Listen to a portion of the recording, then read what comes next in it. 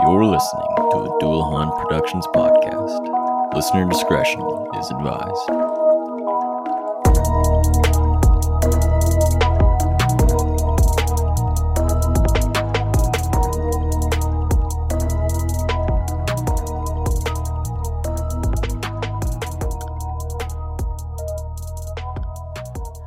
Born on August 30th, 1952, in Los Angeles, California, lived one of the longest reigning serial killers. His name was Lonnie Franklin Jr. He is otherwise known as the Grim Sleeper due to his long hiatus he took. Welcome to Serial Time, a serial killer podcast. I'm your host, Hunter Strickland, and join with me is my co-host, Jason Sparks. Jason, how you doing today? I'm doing very well. How are you, Hunter? Doing pretty good. What cereal you got today? So I've been keeping on the healthy train, and I actually have some Special K with me today. Special K. Wow. I'm proud of you because I'm still drinking. I'm still eating Cinnamon Toast Crunch. So Hey, nothing wrong with that. I know, hey, man. Gotta have the sugariness in it, man. It's awesome.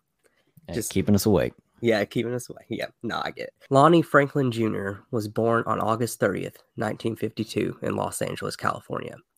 There's not much that's known about his backstory, but one thing that is known is that when he was in his 20s, he did join the military. While he was in the military, he was stationed in Stuttgart, Germany, where he and two other servicemen on April of 1974 abducted a 17-year-old girl, took her into a field, and raped her multiple times. Each man did. Once they were done with her, they took her back home. While they were taking her home, the young woman had the idea to try to convince one of them that she was still interested in them and wanted to get his number. Out of the three men, Franklin was the only one to actually give her his number. And this is actually what led to his arrest, because after this, she went to the police, told them everything that happened.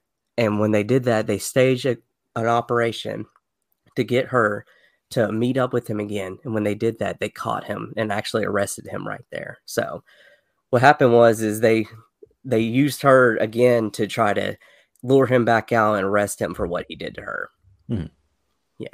So yeah, it's kind of a messed up thing, because I mean, he's over there in Germany with serving for the military and everything like that, and him, two other servicemen who were in the ranks with him, stuff, kidnapped this girl and basically brutalized her. Right, not in the service for serving his country, but potentially to feed his disturbed means. Yeah, he probably thought that he was over in a foreign country, he can probably get away with something since he's serving the military like that. But he had a pretty rude awakening. So, but yes, he did get apprehended by police, and he actually served some time in prison. He was supposed to serve 3 years in prison, but he ended up he served less than a year. After he was released in prison, he actually was dishonorably discharged in July of 1975 from the military. Once he got done with that, he moved back to his hometown in Los Angeles, California. When he moved back to Los Angeles, he actually did work jobs as a sanitation worker, which, sweet life, is that Cody taught me anything, is that he was a garbage man. Fair enough. Fair enough.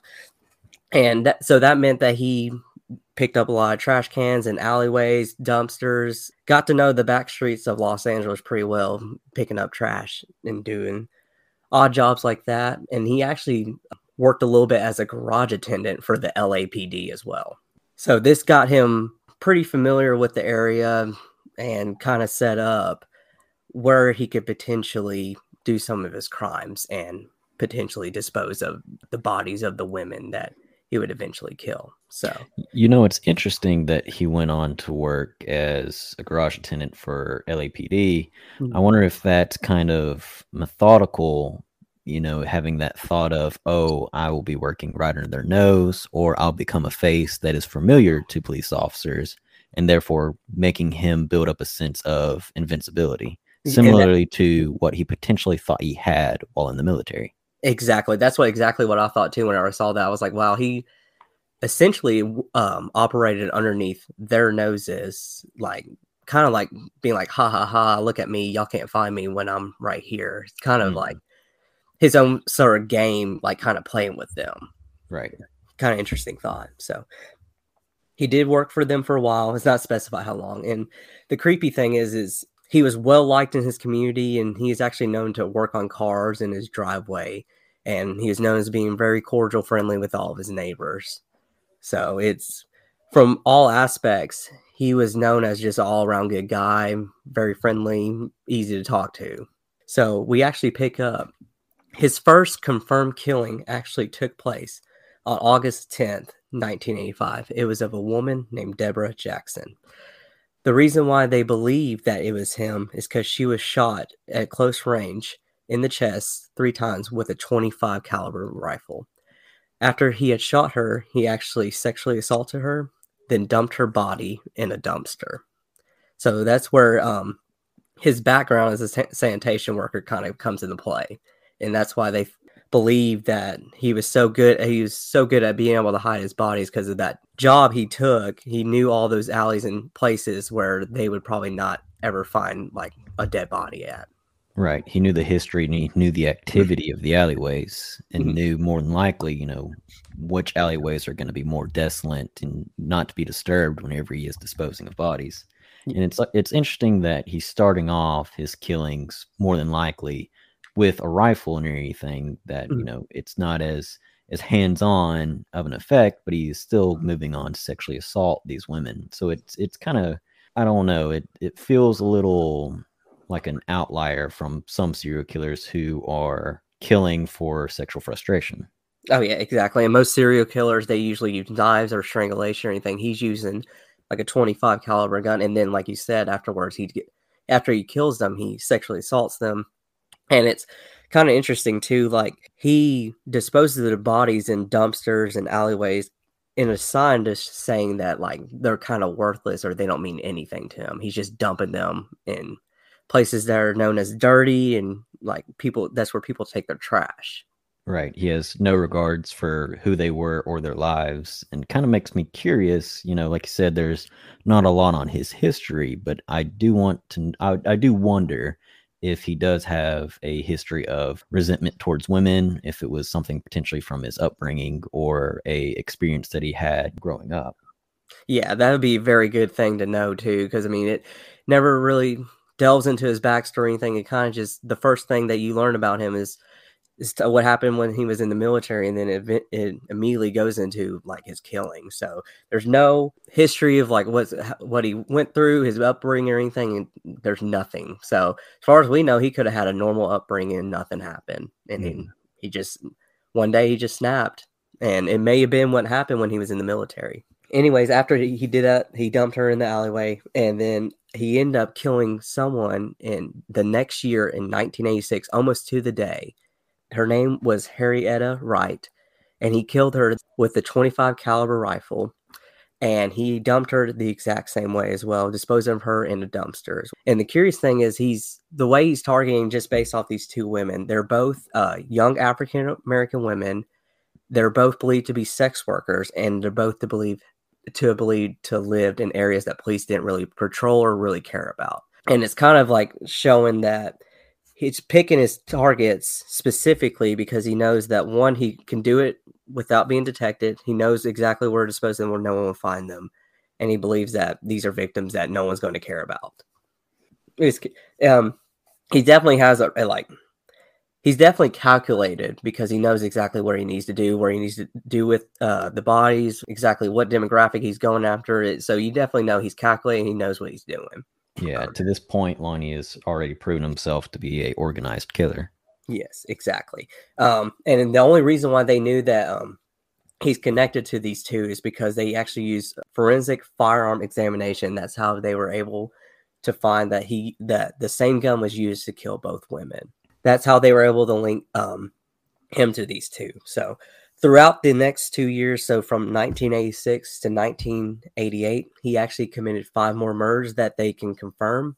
All of them the same demographic. They were young African-American women in the Los Angeles area, specifically in the poorer regions.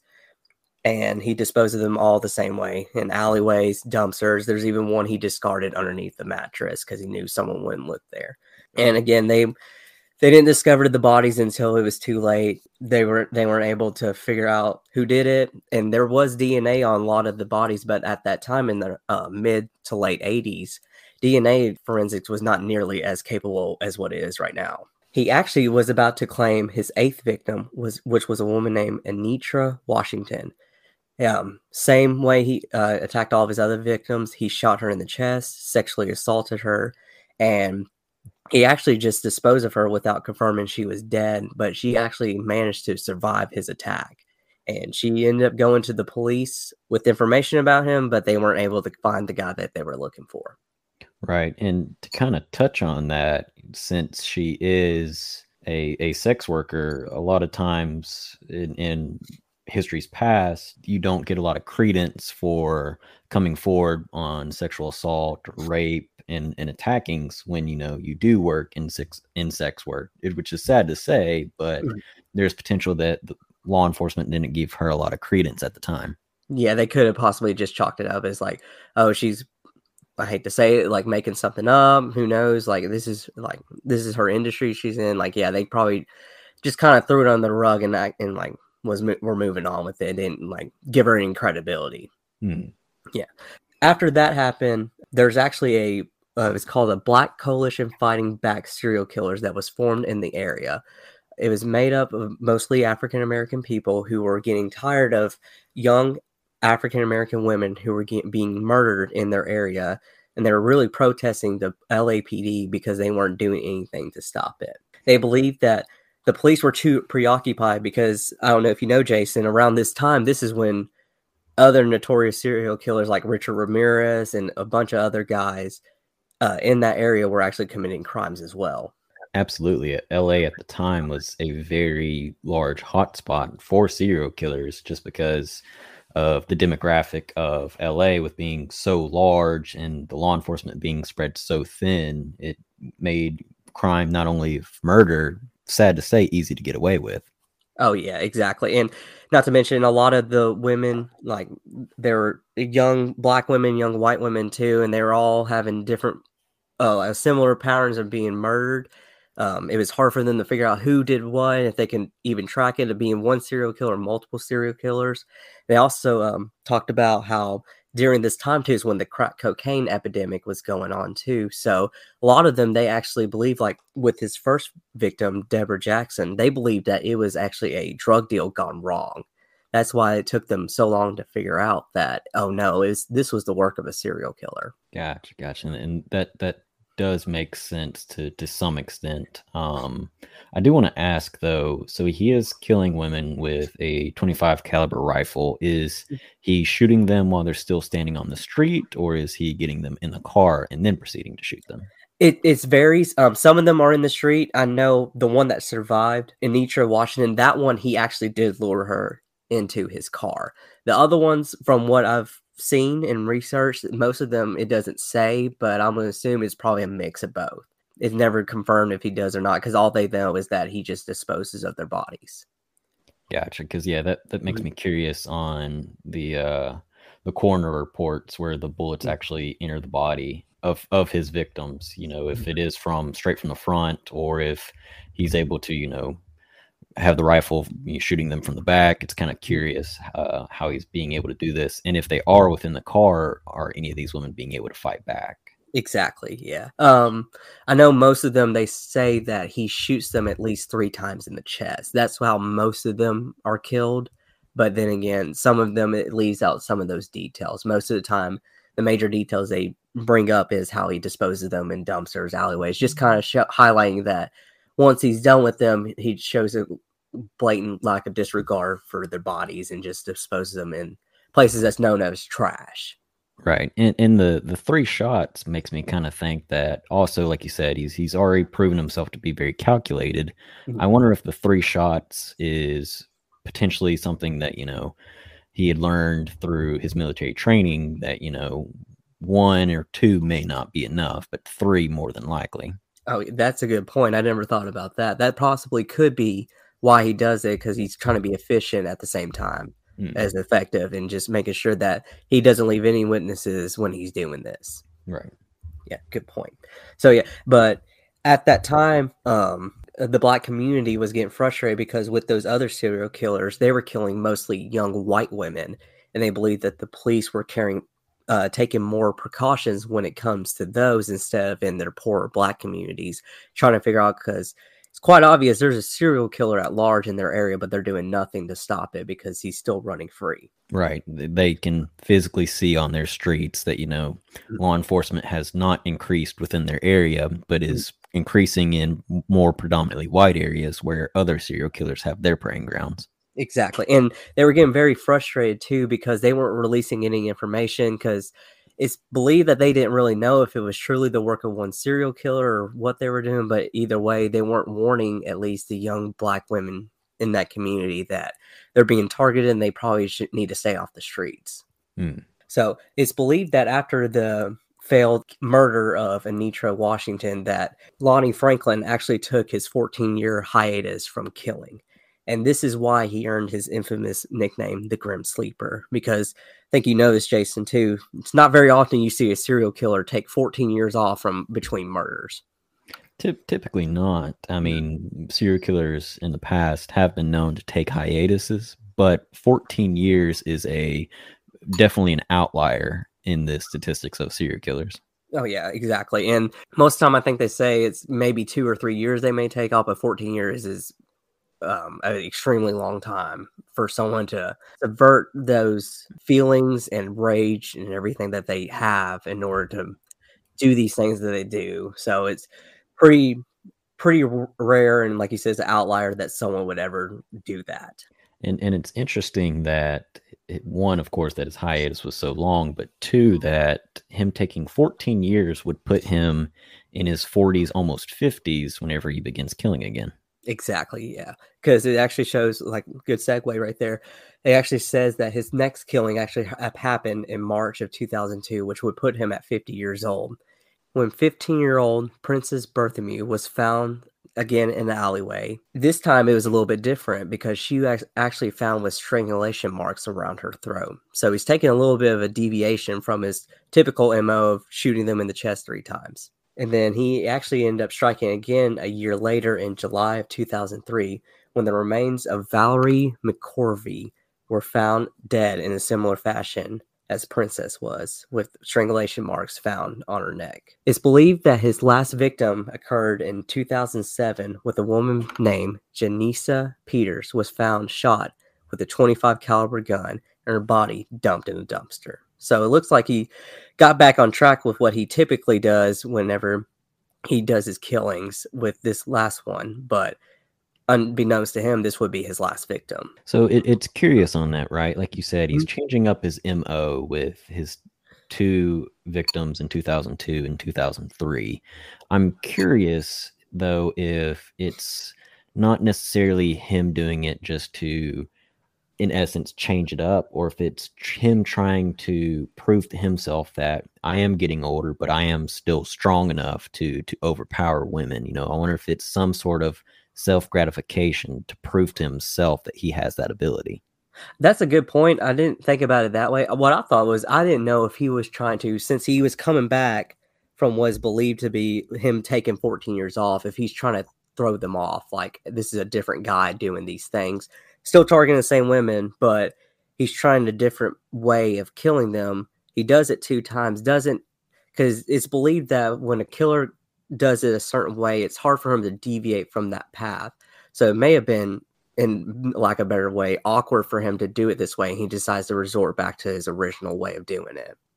It could be that, and like you said, it could be essentially a smoke screen that he's trying to put up for law enforcement, but also I think potentially the reason why he went back to shooting in 2007 with a .25 caliber rifle is he was potentially reminded of his invincibility. He was able to get away 4 more years after the killing in 2003 and still thinking, they haven't caught me yet. What's going to change if I go back to my old ways? That's a good point too. I never thought about it that way. He probably thinking that I can do this again. They never caught me back then. They couldn't catch me during the time I was off. What's stopping me now? Exactly. Good point. But it was actually after the murder of Janisa Peters that law enforcement was beginning to link all these victims together, the ones from the 80s to the ones taking place here in the 2000s right here. Because as we see, DNA testing becomes a little bit more prominent, becomes a little bit more reliable, and they can use it more now to solve crimes. So what they start doing is they get his DNA, but he's not in the system yet. So they're trying to figure out, like, okay, how can we catch this guy? So what the LAPD actually does is they actually start a task force that is charged with finding this man who is connected to all these murders, which is actually 10 at this time total that they can confirm.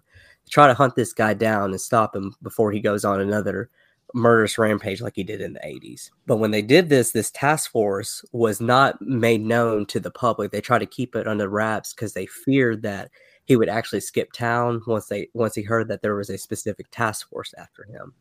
And it was only made known to the public when a journalist named Christina Pelisic broke the news to the public for the first time, which actually drew criticism to the police commissioner and the mayor of LA because they believed that they were trying to keep under wraps that these crimes were still going on in this poor Black community that everybody seems to believe that they don't care about. Right. They went about it with more than likely the best intentions, but I can 100% understand how that would appear within the communities.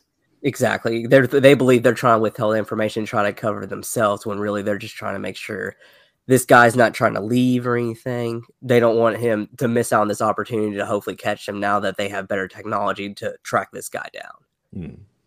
So because of what this journalist was doing, she was actually their only source of information about what was going on because she kept on bringing news stories about what was going on, where their investigation was leading to. But finally, in 2009, the police commissioner at the time, William Bratton, acknowledged that there was a case trying to find this serial killer known as the Grim Sleeper. However, they weren't able to find this man yet, as they were still trying to figure out his DNA since he wasn't in the system. Right, so, and that puts a lot of pressure on local law enforcement. You know, you have these cases, like you said, from the 1980s. You have 2 cases in 2002 and 2003. And then 2007, you know, you finally realize, hey, more than likely there's causation and correlation in these 2 separate events. And now it's 2009. The news has already been broke that, you know, you are after this individual, and 2 years later and you still have nothing to show for it. So there's definitely going to be a lot of pressure and a lot of backlash, even more from the community of, you know, why has this murderer, why has the serial killer not been caught yet?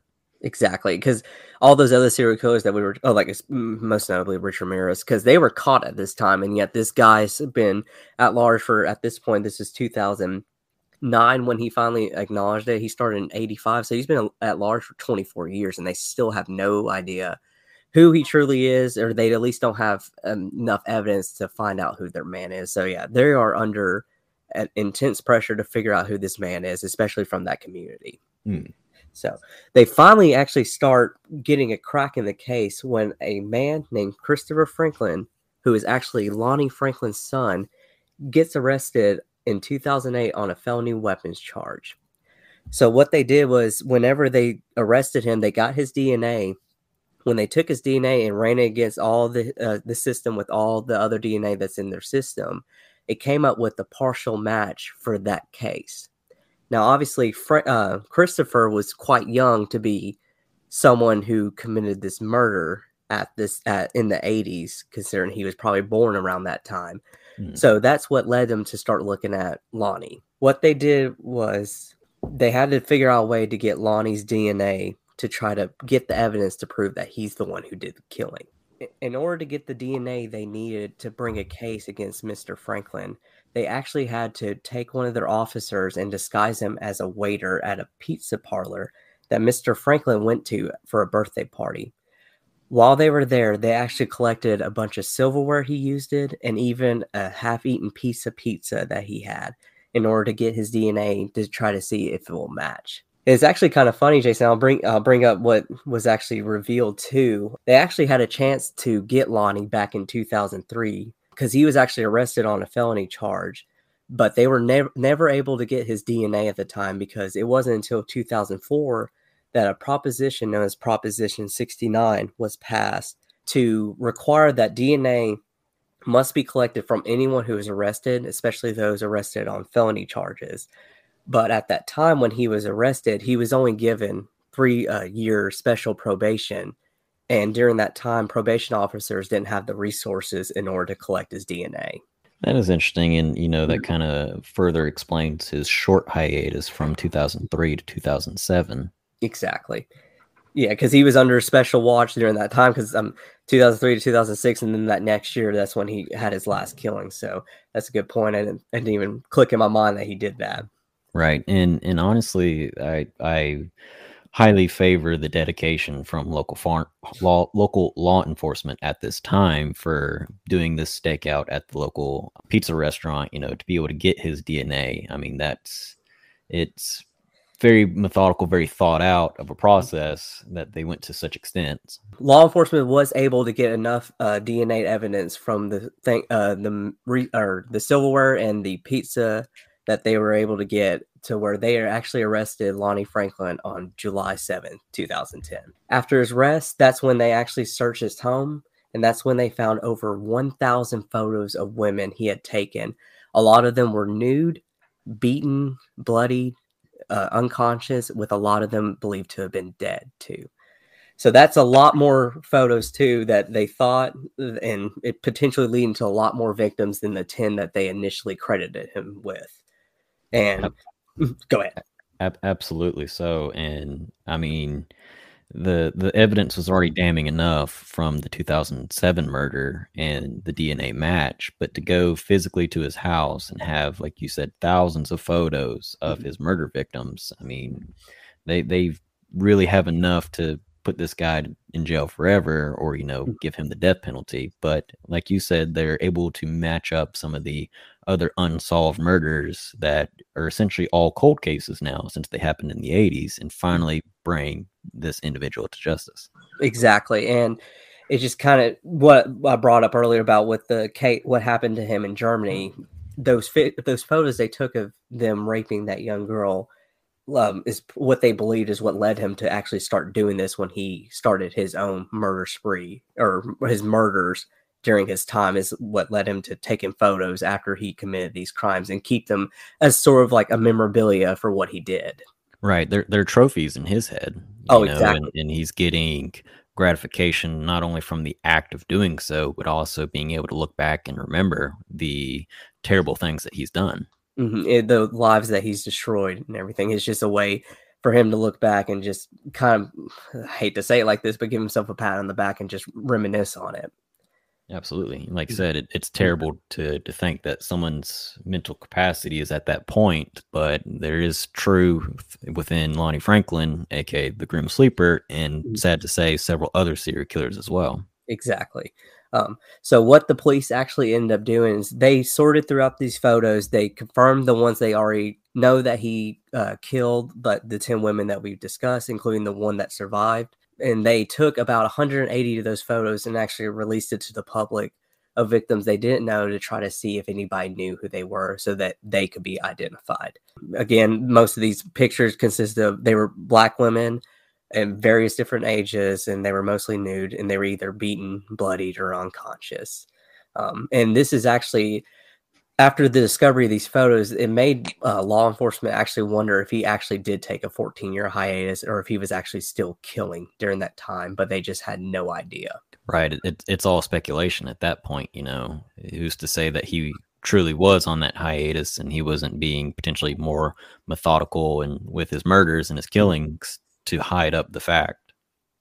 Exactly. I mean, he could obviously, there's 1,000 photos. It could have been a lot of them of same women, or who knows what it was, but it does kind of raise a question of like, how many of these women have they just assumed wasn't by him, it was by someone else, but it was actually committed by this same guy, which makes it even kind of more terrifying of like what his true, like how many people did he truly kill? Right. And it's actually believed that a man named Thomas Steele, the only male victim of his, fell to his hands. Thomas Steele was actually the friend of one of his victims, which one it wasn't specified, but his body was actually discovered in August of 1986. And it's believed that Lonnie actually killed him because he either saw or he had very good reason to believe that Lonnie is the one who killed his friend, and that's what led to his death. Right. More than likely, Lonnie saw this individual as a loose end and felt, the need to put an end to him. Yeah, he's willing to deviate from his norm of the younger black women to make sure that no one was about to rat him out and end his up and coming killing spree.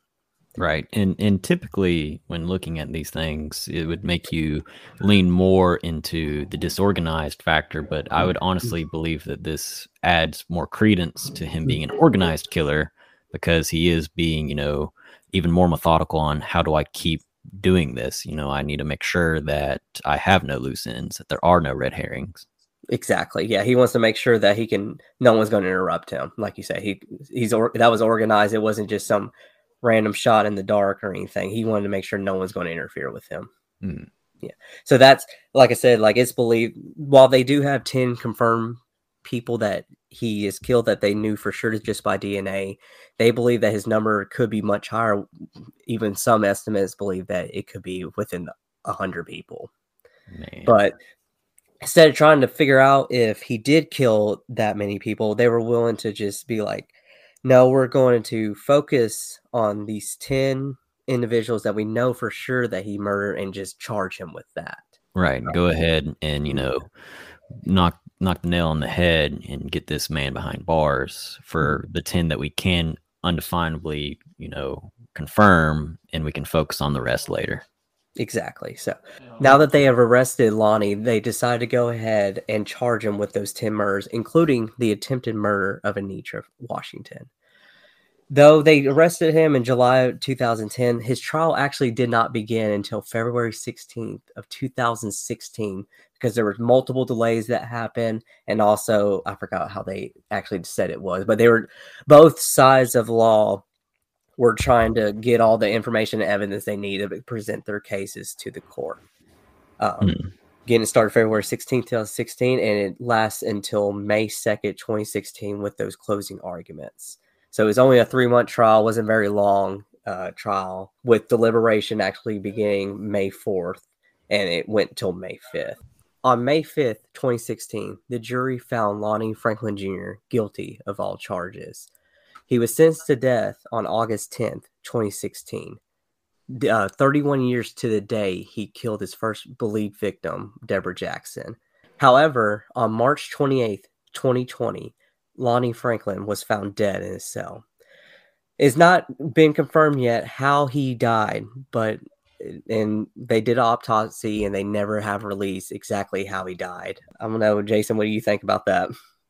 Yeah, it's interesting that even at this point, being 6 years later, that the autopsy still not came out on if it was natural causes, suicide, or if he was murdered. It's brings more questions into the fact. I mean, it's taking more than 6 years for the autopsy, and it took 6 years for his trial. Let me jump in real quick. I messed up. He died on March 28th, 2020. Oh, okay. That was my fault. March 28th, 2020 is actually when he died. You're good. Which mean it kind of goes back to the credence of how long inmates are on death row. For the most part, from just my knowledge that I have, which to this point is not a lot on death row inmates, but it does feel like they are on death row for several years. And him, being found dead in 2020, it's still 2 years later, still not having the autopsy raises concern in my eyes of maybe it was potentially another crime that was committed within the prison system or something else. Yeah, exactly. And it's actually believed, I can't remember the exact number at that time, because whenever he was convicted, death sentences had been expelled from the California judicial system for a while, but then they got reinstated at a certain time. I think there were around 780 people on death row before he got convicted. So essentially what happens is he gets put at the very bottom of that list. So that's why it could take years before he ever gets taken to whatever they do in that state for his death sentence. So that could explain why it took so long. But like you said, though, he was in that jail system. Who knows what truly happened? Because it actually says that he suffered no head trauma, and that was not a cause of death. So they still haven't even released how he died. Right. And since that is specifically called out, that does make you lean towards the fact of potentially he was murdered. That yes, that's a very good point. It's just not a whole lot of information that they've released about it. But a little bit of information that we'll probably never end up finding out is how many people he truly did kill, because he never did talk about it. Because I think you've probably seen some of this, how a lot of serial killers, after they've been convicted, they do interviews, open up, even take police to where some bodies of individuals are that they had never released or anything. But Lonnie never did that. He actually maintained his innocence until he died. And that's really interesting that someone who would keep these trophies of his photos would claim his innocence all the way to the end. It's what are you trying to gain here? It's very concerning, his mental capacity at the time. Oh yeah, it's very concerning because at that point they had all the evidence they need. It was kind of a open and shut case because it only took 3 months. It took the jury a day to figure out that this is the guy. Yet he's still very adamant about it wasn't me. It was someone else. Y'all got the wrong guy. So who knows where his headspace was at that time? I know maybe part of that is whenever an inmate in California is put on death row, they immediately can appeal it. Maybe he's holding out the fact that he can appeal it and not get the death penalty, or maybe he get a reduced sentence. I don't know what it is. Maybe he thought that if he opened up, that would end his chances of getting that. So. Yeah, that is a high possibility. Even if his thought process is wrong, I mean, obviously he's done several things within his lifetime that are obviously wrong. So yeah, so he may not even come to grips with reality that he finally did get caught, because like we talked about, he probably felt like he could never be caught. He was invincible. He worked underneath their noses during some of the times when he was committing his crimes. He probably thought that this should never happen. He shouldn't still be out there doing what he had been doing for all those years. Right. He can't fathom the fact that he was caught. Exactly. But that's it. That was the life of Lonnie Franklin, known as the Grim Sleeper. Pretty wild stuff there. I mean, he's probably known as one of the longest reigning serial killers in the United States. Took them, like I said in there, before he finally got convicted, it was 31 years since he killed what was believed to be his first victim before he was finally convicted of his crimes. Yeah, just to kind of close out on that, it's incredibly insane how long it took, for him to be caught and brought to justice.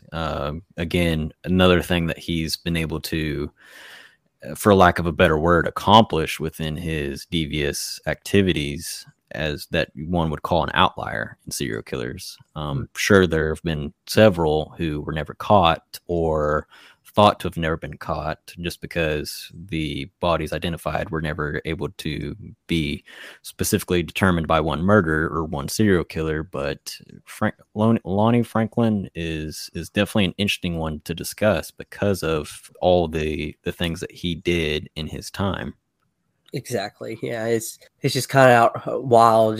I mean, obviously, it's hard being a law enforcement with anything. It's kind of crazy that he was able to go that long without anybody being able to connect the dots and get him. Because, like we talked about, they had the DNA. Obviously, DNA back then wasn't what it is today, but they were still just never able to catch this guy. He was never able to slip up to the point where they could connect him, just catch him in whatever way they usually catch all serial killers. He was just able to remain at large and basically prey upon that community for all those years. It's just kind of sad and unfortunate that he was able to do all that he did. Absolutely. Like I said, it's very unfortunate, but I am thankful for the fact that he was eventually brought to justice. Exactly. That's what a lot of the family members of the victims were. They interviewed him after his death, with one of them even saying that she's not going to say she's happy he's dead. She's just happy he was finally brought to justice, and no one else had to go through that. Absolutely. Yeah. So, Well, thank you, Jason. I appreciate you going on this ride with me. It's been a great time. Yeah, it's definitely, very interesting topics to discuss, and, to dive into the history and even the mental mind of serial killers to better understand them and why they do these terrible things. Exactly. Yeah, I feel like Criminal Minds right here. Exactly. Right. Mm-hmm. FBI, where you at? FBI. Call us up. Yeah, we'll join the behavioral analysis unit. We're available. Yeah, we are available. I'll quit my day job. Exactly. But to go ahead and close out this episode, thank you for tuning in to the Grim Sleeper episode of Serial Time, a serial killer podcast. If you like this episode, please feel free to leave us a rating on your favorite podcast platform. As a disclaimer, no serial was harmed in the making of this episode, and we hope to see you next time.